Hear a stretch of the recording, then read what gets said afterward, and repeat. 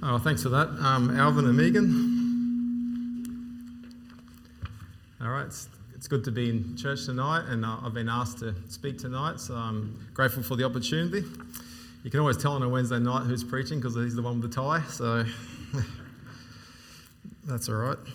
So over the last week, I've been studying the topic of biblical balance, and it's something that I guess it's more and more important these days that we have balance in every area of our life, especially this world's moving so quickly away from God and away from His principles that even just a few generations ago, if you told someone that we would be struggling today with who is a man and who is a woman, I'm pretty sure they'd be shaking their heads in disbelief and would not believe that we'd be struggling with that concept today.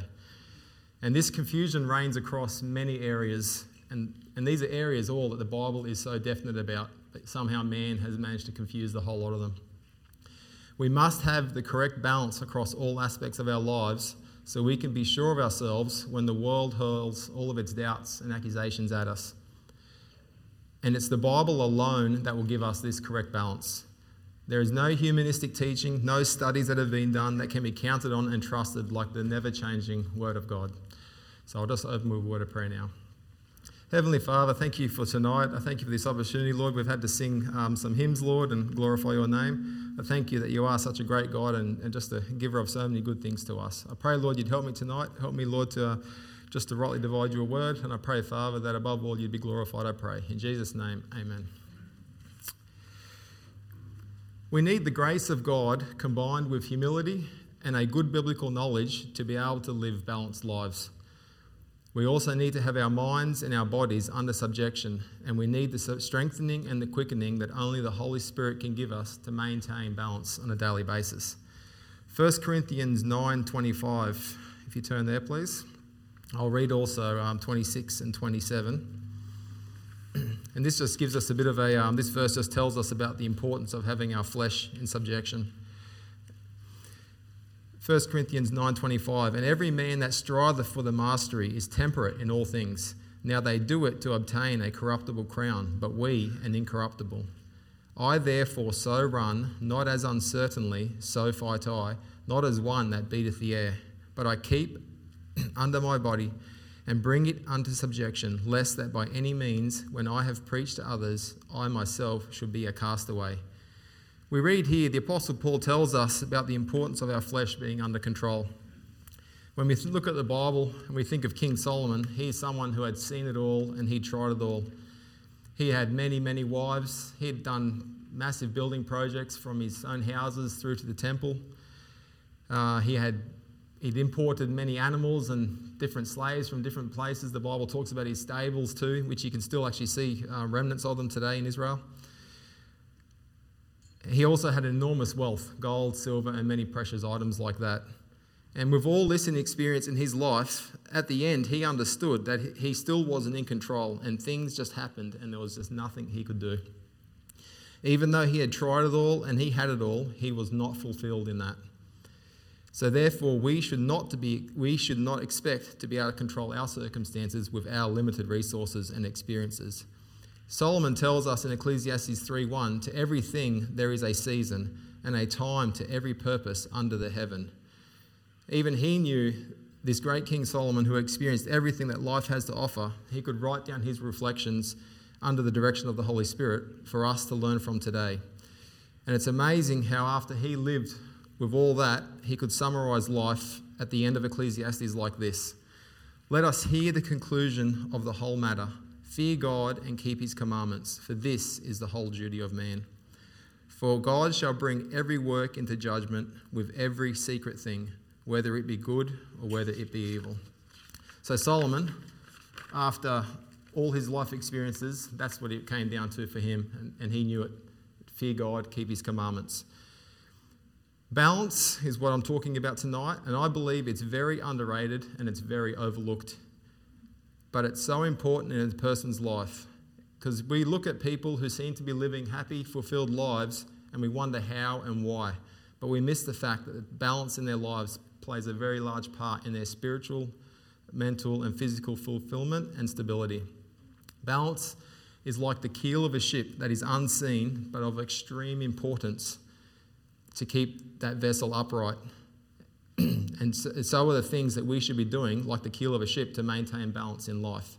They are mostly unseen, but of utmost importance, and we would be shipwrecked without these things.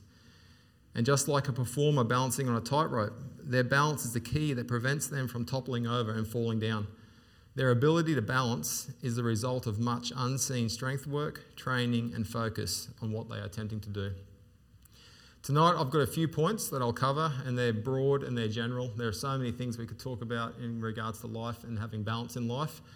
But the principles to correct any imbalances are always the same. We search the scriptures for the answers and the examples that we need while we pray to God to reveal his word to us. And then what we can also do on top of that is ask people who have experienced things, and that can also give us advice to help us to apply principles to our life. So the first point, if you turn to Matthew chapter 10 for now, but the first point I want to talk about is relationships in balance.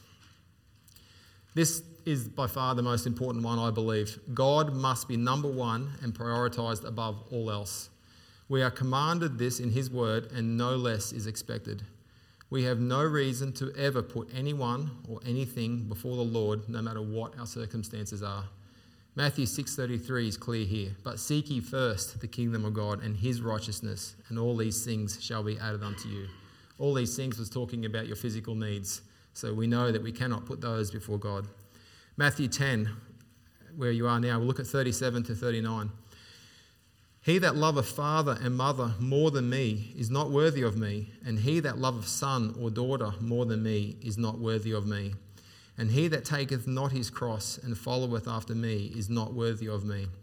He that findeth his life shall lose it, and he that loseth his life for my sake shall find it. So here we read that no person is more important than our relationship with God. These verses make it clear that God is to be first and foremost in all we do. In fact, if you don't put him first, you will actually end up losing all these things that you're striving for instead of God and his will. It is crazy to not love God first and put his will for us as a priority in our lives if we truly believe in eternity and the rewards that will come for those that love God. If you do not put God first, you simply do not understand who God really is. You may just see him as this distant, loving, benevolent being, but the Bible also says when you have a look at the Jesus that John saw in Revelation. Have a look at the God that Isaiah saw in the temple. That's also who God is, and we need to realize this. We need to get a correct view of God and who he is, obeying and following him, and that becomes what we desire to do. We are to love God, and loving God means keeping his commandments. This is a direct commandment in the scriptures, and this is essential to maintaining balance in our life. God created us, and he instructs us. So isn't it logical to follow the manufacturer's guidelines and instructions to get the most out of anything? This is true of anything that we buy these days, and especially true with our Creator, as we are the product of an all-powerful God who loves us and he wants the very best for us. John 14:15 says, "If you love me, keep my commandments." We cannot serve, love, pray to, honour, glorify, or exalt God too much. Being fully committed to God and living for him will bring perfect balance to your lives. Focusing on him more and more while focusing on our issues, care and concerns less and less will result in a biblical balance in all areas of your life. Then the other relationships in your life will begin to be in correct order and in correct balance as a result. We're saying this. The people we place in order after God are also very important to have a good balance there. If you are married, after God comes your wife or husband, not you. Next comes your children, not you. After this, other family members, including the family of God as God leads, not you. If you are unmarried, God is still first before any family and friends. When you put yourself, your desires, your wants, or your self-satisfaction in front of the needs of others, then you are out of balance first. Turn to Philippians chapter 2, a very, very well-known passage here, but we just see the mind of Jesus on this area. Philippians chapter 2, verse 3. Let nothing be done through strife or vainglory, but in lowliness of mind let each esteem other better than themselves. Look not every man on his own things, but every man also on the things of others. Let this mind be in you, which was also in Christ Jesus. And we saw Christ do that when he died for us on the cross. Now, obviously the Bible is clear also that we need to look after ourselves. We just don't completely neglect ourselves and put 100% effort into every other person. We need to look after ourselves, maintain good hygiene, and keep as healthy as possible. But if looking after yourself becomes an obsession to the point where God or others are missing out, then you are out of balance. We need to look after ourselves, so therefore we will be in a position to be able to help others. That's why we need to look after ourselves. We need to help others in their time of need especially. And the Bible says that our bodies are a temple of the Holy Ghost because we're bought with a price. So we have value, the value that Christ died for, so therefore our bodies need to be looked after. The Bible commands us to provide for others, especially our own, or we deny the faith and we're worse than a pagan.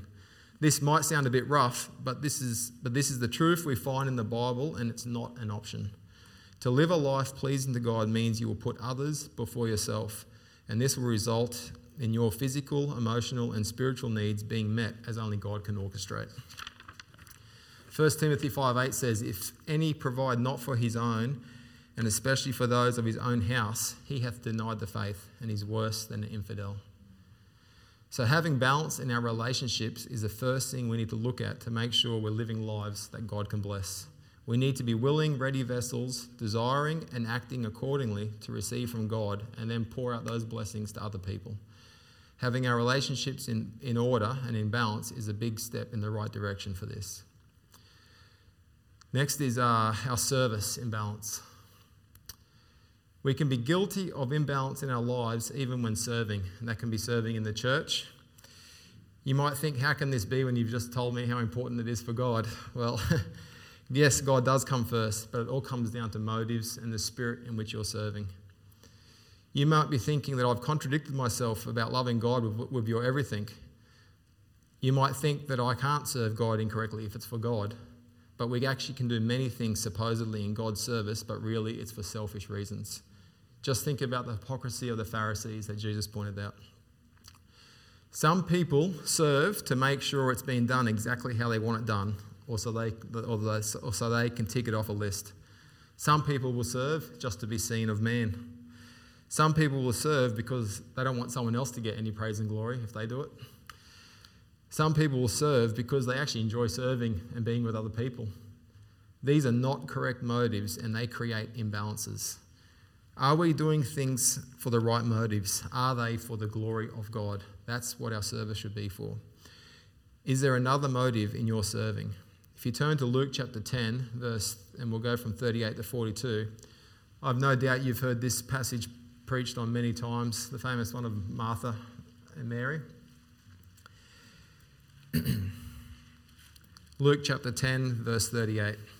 Now it came to pass, as they went, that he entered into a certain village, and a certain woman named Martha received him into her house. And she had a sister called Mary, which also sat at Jesus' feet and heard his word. But Martha was cumbered about much serving, and came to him and said, Lord, dost thou not care that my sister hath left me to serve alone? Bid her therefore that she help me. And Jesus answered and said unto her, Martha, Martha, thou art careful and troubled about many things, but one thing is needful, and Mary hath chosen that good part which shall not be taken away from her. So you see, Martha in this passage was guilty of serving the Lord Jesus in her flesh. And this is a great danger to us today. She was so busy doing this and that she got annoyed with her sister who was sitting at the feet of Jesus, and to her seemingly doing nothing. The Lord corrected her after she complained and pointed out that Mary had made the right choice and not her. And we know that the judgment of Jesus is flawless, so he had discerned this situation perfectly. Mary was feeding her spirit and receiving what Jesus had to give at that time, but Martha was in the flesh doing the things that she thought was best, not what God thought was best. We can get to the point where our serving attitude is all about the work and making sure it gets done. The work becomes more important than getting from God. And this is an imbalance that you have to correct. An imbalance is always wrong, even when you think it's in service for Jesus. And this is exactly what Martha had thought, and Jesus had to correct her. Looking at ourselves today, are we serving because we want to hang around our friends, or are we serving because we love God and want to please Him? Are we singing up front because we want people to know just how gifted we are, or are we singing up front because we want to glorify God and edify the brethren? Are we fellowshipping with other Christians not for edification, but just simply to know stuff about them and others instead of genuine care and concern? These are all big concerns if you have any other motive than glorifying God or to be a genuine help to the brethren, which also glorifies God. We will tend to worry about others in the wrong way when we are unbalanced, just like Martha started to point the finger at Mary. And on top of that, we miss the things that Jesus has for us if we're cumbered about with other things. Understand that we are imbalanced when we are not producing spiritual fruit from our service. All other fruit is of the flesh and is not pleasing to God. We must be balanced in our service to the Lord. It's very easy to be serving in the flesh, and if that's the case for you or me, then there is no eternal reward for what we've just done. And that's why Jesus pointed out that Mary was doing the needful thing. Next up is our convictions in balance. I want to look at the importance of creating and living out godly, balanced convictions and some steps that we can take to do this. The Bible, as it always does, can wrap up a whole sermon in about 2 verses, and it takes us about a week to preach it. So if you turn to 1 Corinthians chapter 16, I'm guilty of reading these verses 100 times and never really studying them, but there's absolutely amazing amounts of things that you can learn from these 2 small verses in 1 Corinthians chapter 16, verse 13 and 14.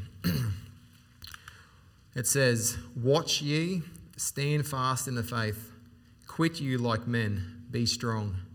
Let all your things be done with charity." So right there we've got 5 steps for building convictions, godly balanced convictions in our life. Firstly, the passage says to be watchful. Watch ye. By being on our guard, we can be alert to spiritual danger, and that will help develop our discernment and convictions in balance. Learn to recognize the prompting of the Holy Spirit and that it's not your flesh or your emotions pulling at you. Make sure it's God. Samson is the classic example of someone who had the power of God on him but failed to be alert to spiritual and physical danger because of lust for a woman. Keep a watch by knowing the word and recognizing the false thinking which is predominant in our lives, especially where humanism today questions the Bible and the truth. We need to be on the lookout for all subtle temptations and wrong motives. Determine unwise and destructive friendships that you might be building. Try and foresee conflicts and problems before they happen. Cut them off before they wreak havoc in your life and the life of others. We have to keep a watch. Secondly, to keep our convictions in balance, the passage says to stand fast. Stand firm in the faith and to the truths that you know that God has laid on your heart and what you've been taught by your parents, your pastor, or other godly people around you. Think of Daniel in the Old Testament, how he stood firm to the true God and was greatly blessed because of his stance. Base your convictions on God's standards in the Bible and stay true to them, just like Daniel's three friends did, even when all others will fall around you and worship the golden image. Strong, balanced convictions requires steadfastness. Third, quit you like men, or acquit yourselves with courage and patience. Building balanced convictions will take courage and patience because people will question your sanity in the face of what the world is doing compared to you and your stance on the Bible. God promised Joshua that he would succeed wherever he went if only he would faithfully perform one thing, and that was to meditate upon God's word night and day.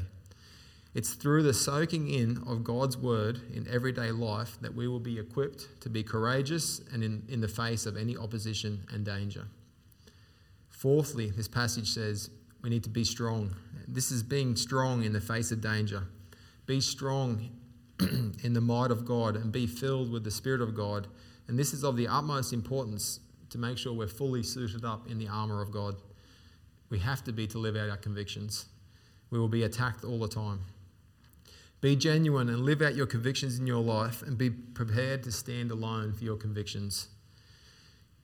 Now, you don't need to force your convictions on others. They will see the results of balanced convictions in your life, and if they're wise, they'll ask what you've got. Elijah was a great example of standing strong against many servants of Baal in serving the one true God. And finally, verse 14 brings the importance of charity and the balance it can bring to all situations. We need to be doing everything in love. So what does this look like? How we react to situations. Do we react with love in hard times or with rashness and anger? We also make sure when dealing with others, do we esteem them higher than ourselves? This is showing love. We need to demonstrate a servant's heart in all that we do. We need to have a teachable spirit. We need to watch for pride, and with God's help, we need to conquer pride in our life. We need to see situations from the other person's perspective, and we don't have to be consumed with getting it right or getting things our way. Be patient with people when they're trying to develop their own biblical convictions, and just like Jesus taught, we need to overcome evil with the opposite, and that is doing good. These 5 steps will enable you to live out and to have godly convictions in a balanced way. There is no point in being right about everything if you're just offending everyone in the process. You are not pleasing God if your hard-heartedness is driving others away from God and his church instead of bringing them towards him and his people. If you turn to James chapter 1, please. In concluding, it's really, really important to see that our prayers are hindered if we're double-minded, unbalanced, and unstable. In other words, living our life with no godly balance. Your whole life will lurch from drama to drama, and you'll never seem to be able to get on top of things, and you'll be forever chasing your tail. I'll read from James chapter 1 from 2 to 8. My brethren, count it all joy when ye fall into divers temptations, knowing this, that the trying of your faith worketh patience. But let patience have her perfect work, that ye may be perfect and entire, wanting nothing. If any of you lack wisdom, let him ask of God, that giveth to all men liberally, and upbraideth not, and it shall be given him. But let him ask in faith, nothing wavering. For he that wavereth is like a wave of the sea, driven with the wind and tossed. For let not that man think that he shall receive anything of the Lord. A double-minded man is unstable in all his ways. The promises of a fulfilled life will seem like an eternity away. And you may even end up getting to the point of saying this is pointless and just walking away from all that God has for you. You could walk away from the very thing right when you're there that you're seeking after. And this is because of an imbalance or a lack of faith. And we could pay a very high price if we do that. There's only 3 areas that I've looked at tonight, and there are so many more that we could study. You could look at balance with your time, balance with your finances, balance with heaps of different areas. But what we can do is we can look at Proverbs 16:11, which says, a just weight and balance are the Lord's. All the weights of the bag are his work.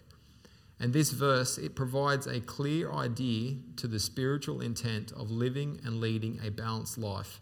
We must realise all the answers are in God's word. This proverb tells us that all things are God's, and that he is and must always be the standard by which we measure everything. He and his character are a true balance. Everything about him outweighs any capability, talent, capacity, or knowledge that we might have in comparison to him.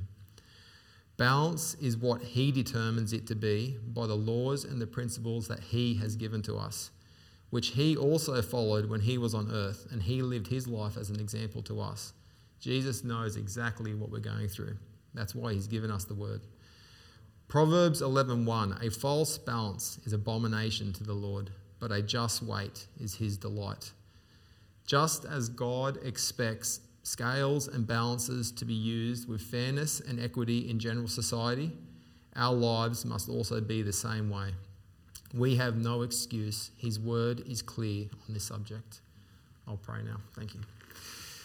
Heavenly Father, I thank you for tonight, Lord. I thank you so much for what your words taught me, Lord, and just the things that we can apply to our lives and just make us more fruitful for your glory. I pray, Lord, that you would just help the rest of the night, Lord. Be with the brethren as we pray now, Lord. I pray that you hear our prayers. May we be praying in faith too, Lord. And I pray, Lord, that you would just always give us the strength and the wisdom to be able to live balanced lives as you want us to, I pray, Lord. We thank you and we praise you in Jesus' name. Amen.